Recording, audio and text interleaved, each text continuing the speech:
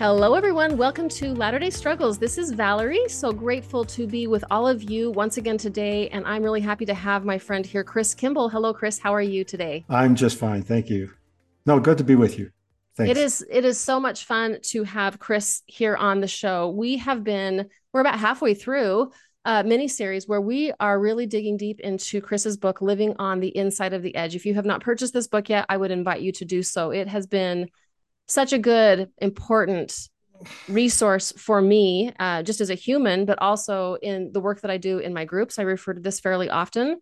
And it's just for anybody who is trying to learn or think about how to be in a healthy, adaptive, individuated, or differentiated relationship with the Church of Jesus Christ of Latter-day Saints. It's about how to have an adult to adult relationship with the institution and with people inside of the institution. And so far, we have had a lot of fun talking about breaking the binaries, stopping being thinkers of black and white, really overcoming the temptation to make everything good or bad. And heavens knows that's how we've been taught. And so it's learning a new way of being in connection with our own ways of thinking about life, church, religion, God, the world.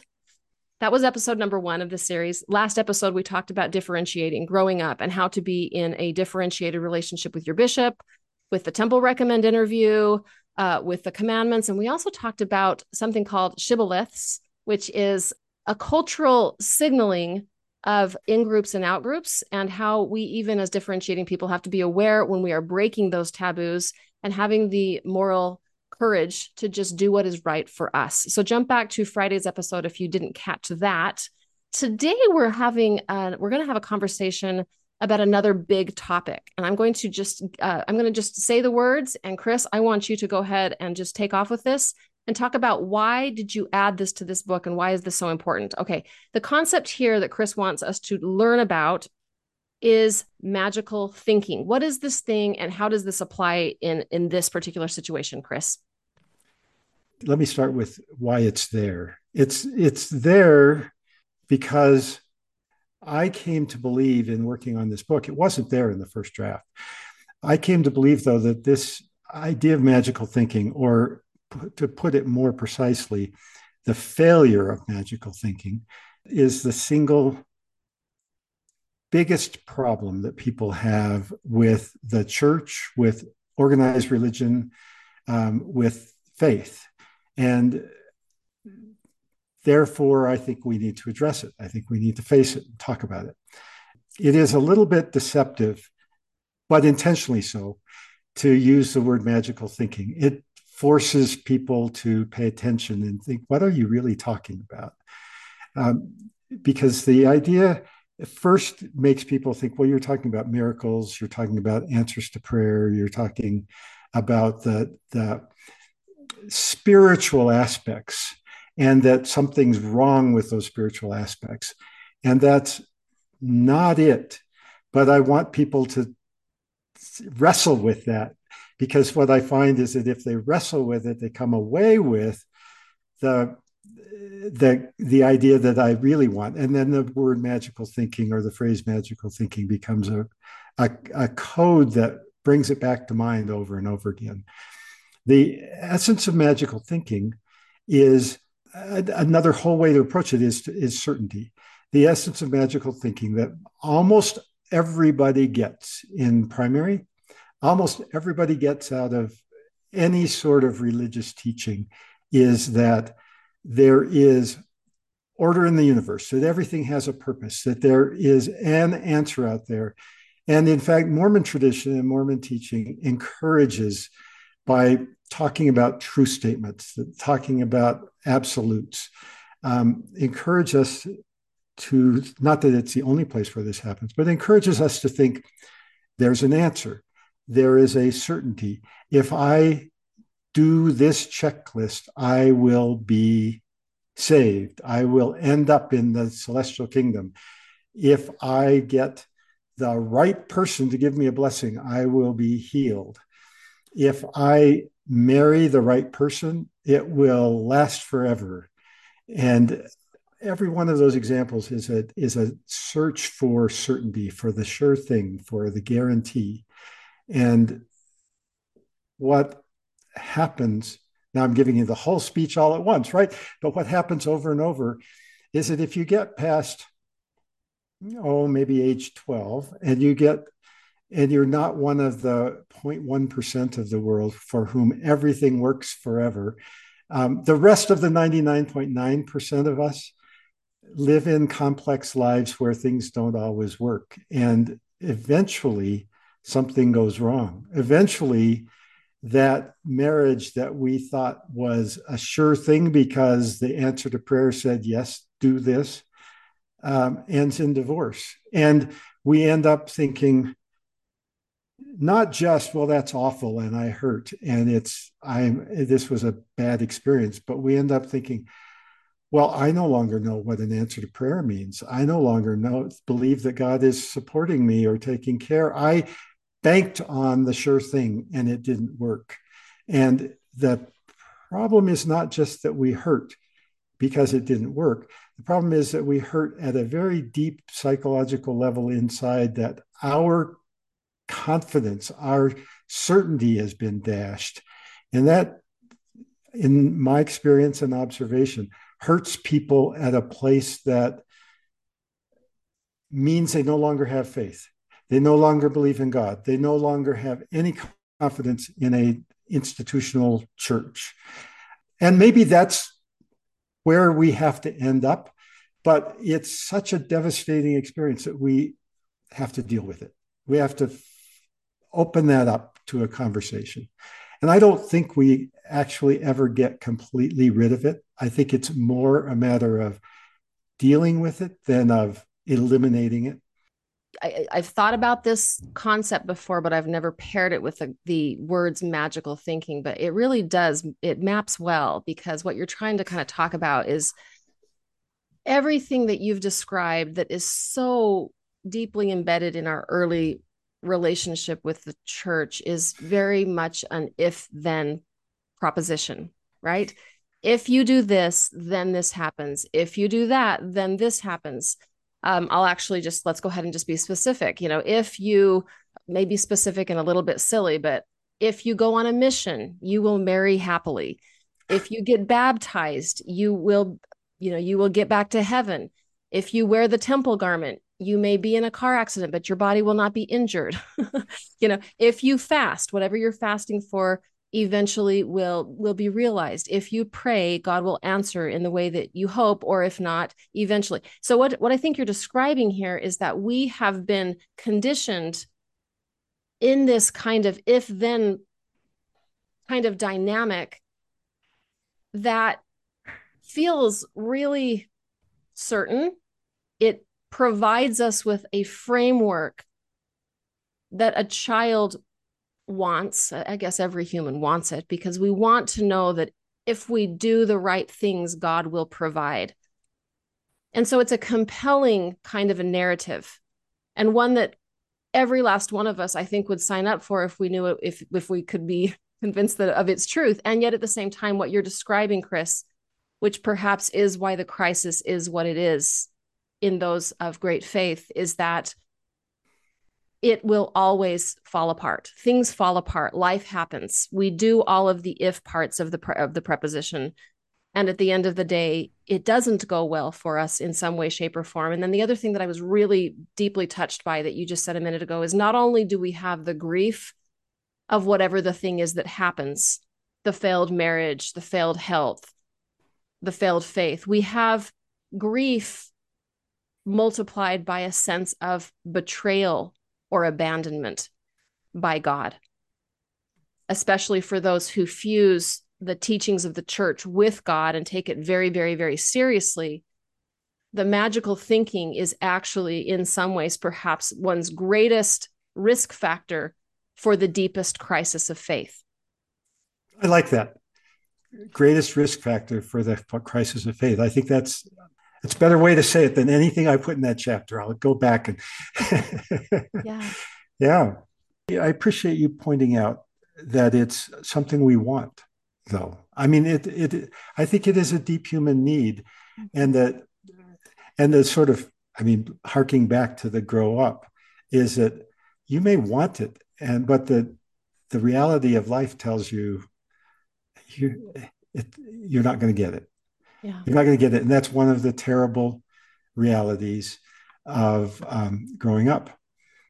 I'm just pondering on why are we so susceptible here in the LDS church to this magical thinking pitfall. I don't know that I actually know that answer, but one of the things that kind of occurs to me is that, and again, this may be more representative of any early stage faith system, but I do think that well-meaning institutions overpromise and by default then underdeliver, meaning that they really do, I think, want to have all of the answers and to help their constituents get all of the blessings that one can get by just following this sort of a step-by-step process. And yet at the same time, by overpromising and by supposedly having all of the answers and all of the revelations and giving a path back, straight to God without any detours, it's a risky business because in so doing, so many of the adherents, especially, I'm really putting this together as I speak to you, Chris, but I wonder if it's partly some of the, perhaps the most just sort of the faithful, earnest, but also some of those who have been in the most pain and want something desperately to hold on to. They want a parent figure or someone to say, all you have to do is follow these 7 steps on the covenant path and you're good. And so that's such a compelling thing for someone who's struggled or who's had a lot of wounds or who's had some trauma, and or someone who just is a really sort of simple believer, and they're going to buy into that. And then when life inevitably happens, the crisis is so great. I think I'm thinking about the people that I work with in so many of my small groups. It has occurred to me that I don't really attract anyone who was ever lukewarm in the church. They're just not my audience. They're the ones who were profoundly, deeply committed. I mean, we're talking, they ate, drank, and slept how to become a covenant making, covenant keeping Mormon woman or man. I mean, they were deep into this thing, which I think is exactly what we're talking about here. They bought in so much to the magical thinking of this structure that when it inevitably fell away, because honestly, that's what, and again, I think that's what life does. I think our hero's journey is about the creation of a place in this life where we have some preconceived notions of what life is going to be, and it doesn't turn out to be that way. And then we get to grow and expand and push up against those things. So I think in some ways it always was meant to be that way, but boy, is the fall devastating for those who really, really bought into the magical thinking of this particular theology. I see it all the time, and I'm sure it sounds like you do too. I do. I think a perspective here, at least my perspective, is that slightly overgeneralizing, I think everybody wants the sure thing. Everybody wants the 0.1% journey. So I think that's a human need. I think that's a desire. And I think it is generalizing across religions and religious institutions. I think it is common to almost universal to promise or to want to promise it. That's one of the messages that churches and religions want to deliver. I mean, there are wants happening here, right? I think that I think the Mormon Church, the Church of Jesus Christ of Latter-day Saints, exacerbates that, if you will. I don't know that I'm going to put it top of the list, but I think we exacerbate it by building our system around, I think the simplest way to describe this is building our system around the missionary lessons. We are directing our education, we're directing our conversations toward what missionaries will teach. And that wants to be a message of certainty, a message of do this and it will work, join us and all will be well. I mean, those are the messages we're promoting. And I think we would do better. And I know some other churches do somewhat better in at least for adults, providing for the kind of conversations that we're having, that I try to have in this book, to say it doesn't always work. And what do you do with it? And I could actually find some conference talks, general conference talks, that do address that. But the cultural norm is that we only get as far as the missionary lessons, and our conversations among adults don't go beyond that. But this conversation about it doesn't always work, and there is pain, and people die, and divorces happen, and you sometimes the leg breaks and it never fixes. We are capable of those conversations. We just don't institutionally provide for them. Yeah. I'm struck with the parallel struggle that we have with just not being wrong, being accountable, and not knowing things. I think a lot of what we build all of our foundation on is truth claims, being the one and only and the right and the true. And therefore, when things inevitably fall apart, people are oftentimes, I think, the from the formal institutional perspective, that they don't have good answers.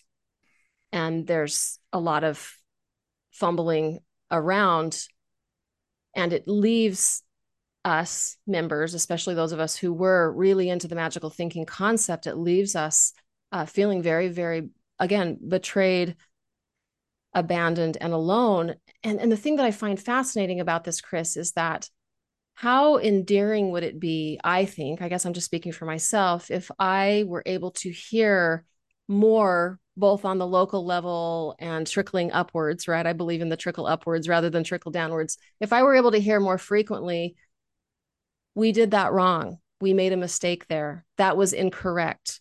We were really sucked into culture at that moment. Or we don't have the answers. We believe in a loving Father and Mother in heaven, but we don't exactly know how it's all going to be. Or, that message you heard, that's a good message for middle school and maybe for missionaries to portray. That's a debate, actually. But now let's talk about the real world. I mean, why can't we have the now let's talk about the real world? It doesn't have to be that was wrong. That conversation that perpetuated or encouraged that magical thinking, that was maybe appropriate for 12-year-olds. But now let's have the real conversation. Yeah. I think that's a good question. I'm going to have to give some thought to that, because I agree that younger humans, younger children, they want to feel safe and protected, right? Kind of the idea that like mom and dad say, hey, I got you covered. I'm going to take care of you. I may not give you all the details, but you're going to be okay in my care. But to recognize that if we take that phenomenon and try to insert that into adult life and adult issues and create a paradigm where the church is becoming that parent that's saying that thing, we're going to extrapolate from that, either directly or indirectly, that what you mean is if I take the sacrament every week, that I will never get sick, or you will never, take my partner away, or that nothing will ever happen to me as long as I make and keep these temple covenants, which I dare say I hear that pretty frequently. Just get into the temple and everything's going to be okay. And I hear that and I cringe a little bit, because in my mind, I'm thinking, oh, you're setting yourselves up to fail, because inevitably everyone that, enters into the temple, they're going to have the very exact same messy, complex lives that everyone else is going to have who's not in the temple. It doesn't really matter, right? And so I guess what I'm hearing you say is simplified ideas for simple humans, which are younger humans, and then allow ourselves to become more comfortable with the mystic, the mystical, the unknown, the I don't know, or the I thought I knew, but now I know differently, which kind of, I think, would help us all overcome the struggle of magical thinking, because it wouldn't be perpetuated culturally. And I think that's what we've kind of been hovering around. I'm going to read a little quote from the book here. You say this: I believe the magical thinking is wrong in the first place, and my global recommendation would be that we dispense with all such teachings and get real about life and the hereafter. But that does not answer for the pain of the moment. For that pain, I offer sympathy and recognition. And for the path forward, I offer a suggestion that you first dispense with the magical thinking. Set that stumbling block aside and proceed with the real life work of forming and managing relationships with real people. Okay, I'm going to have you comment on that. But before I say that, before I have you comment on it, it's occurring to me, I'm loving how this series is unfolding, Chris, because what you just described there is actually saying, put aside the magical thinking by being an individuated or a differentiated human being. So we're actually building, you've created building blocks that in order for us to be able to hear that coming at us, a magical thinking kind of culture that invites us into that kind of psychological space, an individuated person has the ability to hear that when it's coming in and to not basically absorb it, to recognize that that is not going to be helpful for me in my faith journey. And probably a lot of the individuated people have gotten to where they are because the magical thinking actually failed. Any thoughts on that? Yeah, I actually don't think it works quite that neatly. Yeah. There's a series of examples, but I'll use just one of them. Prayer, fasting and prayer. The example I use is that if you've done some good differentiation work, you've grown up, you're understanding, you get to where you say, I know that prayers don't always get answered. And I know that these testimonies about finding the car keys are expressions of hope and faith that are not saying that the person who died didn't have good faith or didn't pray. I get all that. But, I still got the script in the back of my head that if I fast and pray, it'll work. It's still stuck there so deep that it's not going away. And that's just one example, but I would bet that I could have a conversation with you or with anyone else, and I could dig out some of those beliefs that are embedded. They got embedded when you were 5 years old, and you really hold on to them. And I do think that the best we ever get is to recognize it's still there. And so when it doesn't work, when it gets dashed, there is going to be that pain. But we can get to the point where we recognize, oh, that's the pain of dashed expectations. That doesn't have to mean that I'm a lousy person or that I have lost all faith or that I am not worthy of an answer anymore. That can just mean this is the way life goes and it's going to hurt. But I can go on. I think that may be as good as it ever gets. Yeah. My goodness, this is a complex topic because I feel like there's a difference between overcoming magical thinking and its inherent risks, but not confusing that with this idea that we forego having faith in God's ability to impact our lives. That both are true at the same time. Are you with me on that? Yeah, that's why it's hard. That's why it's complicated. Right. Yes, yes. And so therefore, bear with me. I'm talking slowly because you're pressuring me to think this through. Magical thinking on the one hand is really transactional. I think that's probably the most problematic part of it. Is it's a promise made that if you do this, and it's performance oriented is kind of the sense I get. If you do this, there will be an automatic outcome every time. And it gets really messy because we know that is not true, but we also know that as we pray or as we commune with God in a variety of ways throughout life, and we appeal to them to be in connection with us as their children, I have personal experiences of knowing that they are there for me and that I do have evidence in my life that my prayers have been answered. Now, I don't know that I connect it with, oh, I paid my tithing or, oh, I did this or, oh, I did that. But it's a complicated thing because I don't want anyone to walk away from this conversation saying, let go of any belief that if you appeal to your father or mother in heaven, that they will not hear you and let go of that. Because to me, that feels like a very sort of negative and hopeless position that I'm not willing to stand behind myself. What are your Yeah. thoughts on that, Chris? Well, I have two stories I'll tell. Okay. They're just examples. That is, one is, think about an answer to prayer. Imagine that you are, at a street corner, and the question is, should I turn left or should I turn right? And that you make a matter of prayer, the magical thinking direction to go, and you get an answer, and the answer says turn right, and you feel however answers to prayer register for you, the answer is turn right. The magical thinking approach is to go through this thought process. It's to say, the sign says turn left. And the things I learned in school about geography say that left is the direction to go.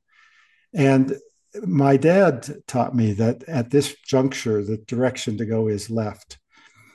But the magical thinking is to say, what this answer to prayer is turn right. And so, notwithstanding all those other indications, I'm turning right. That's over and done. To me, the differentiated adult acknowledging the problem of magical thinking approach is to say, the sign says go left. My father taught me to go left. The geography lesson says to go left. The answer to prayer says to turn right. Wow, that's really valuable additional information. I'm going to put that in the mix and figure out what to do now. That's a maybe too subtle difference, but it's not to say there's never an answer to prayer and that isn't a valuable thing. It's just to say this is not the if then. If there's an answer, then I'm doing whatever that is. That way leads to zealotry. That way leads to people doing harmful to themselves and harmful to the world kinds of things. The other simple, like one-liner I would say is, miracles happen. I believe, so that's a statement of faith and a statement of experience. In my lifetime, in my experience, miracles happen. But if they're expected, now you're into the if then. If they are awesome, if you are just full of gratitude that this miracle happened, you're in a worshipful, you're in a spiritual development stage that is, to me, the adult way to be. It's not to say miracles never happen. It's to say when they happen, it's awesome. If you start expecting, you've walked into the if then world. If you start counting on the miracle, you've walked into the transactional world that I think is damaging, that I think we need to avoid. Yeah.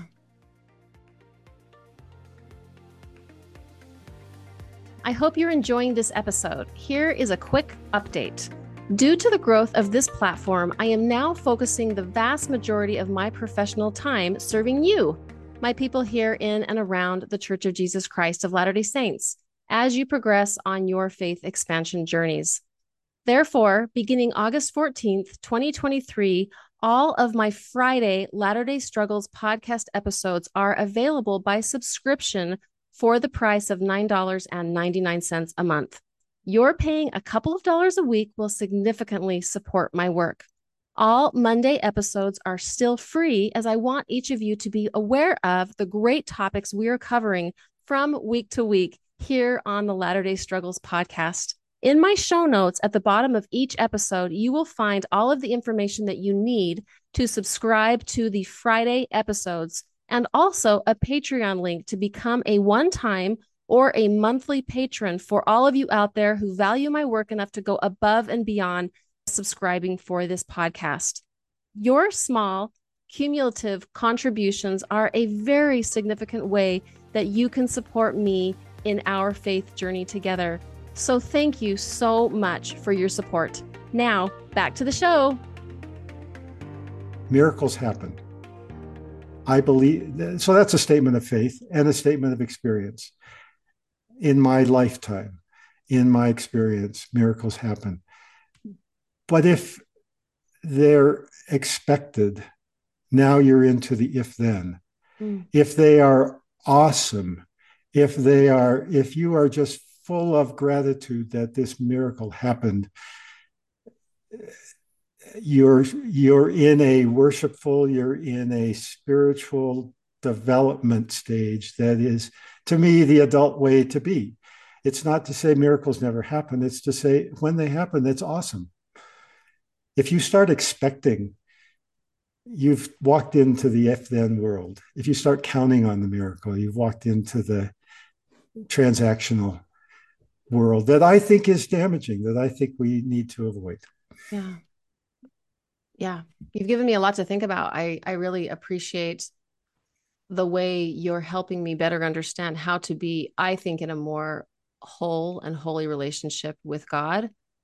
And in some ways, I really like this because it's kind of, in some ways, I'm not really even thinking about how this relates to any sort of a system. I'm thinking about how I am in relationship with my higher powers, and that I don't have this approach to them that we are transacting something, but that the currency is always just love and gratitude.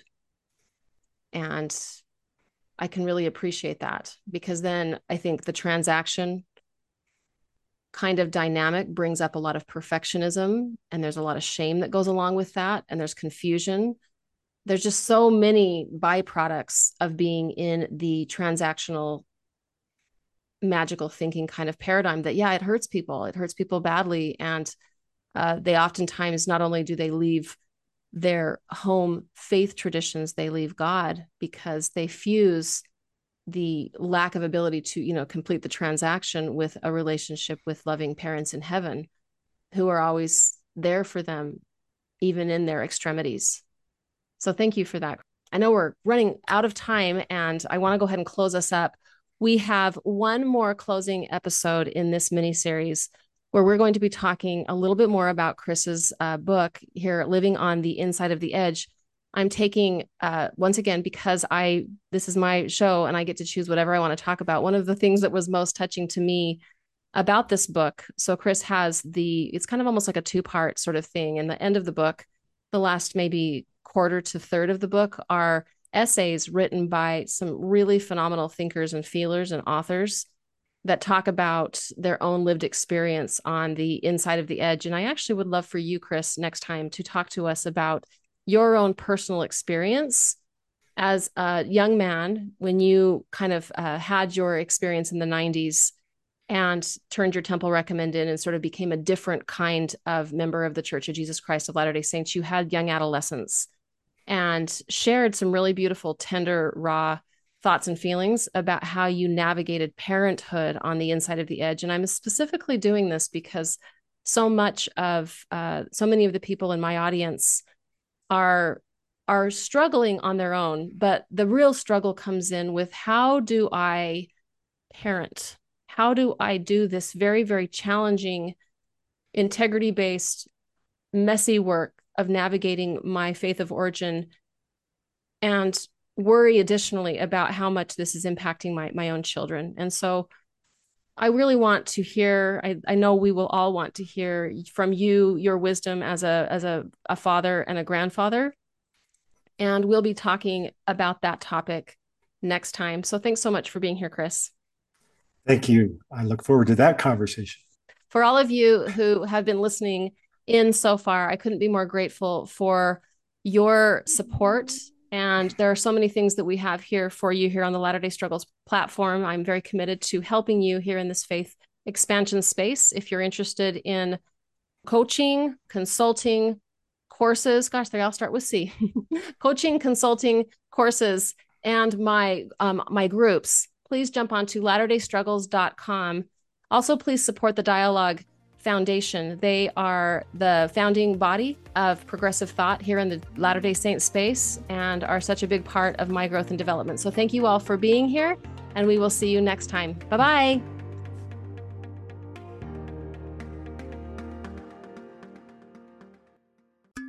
Dialogue Podcast Network.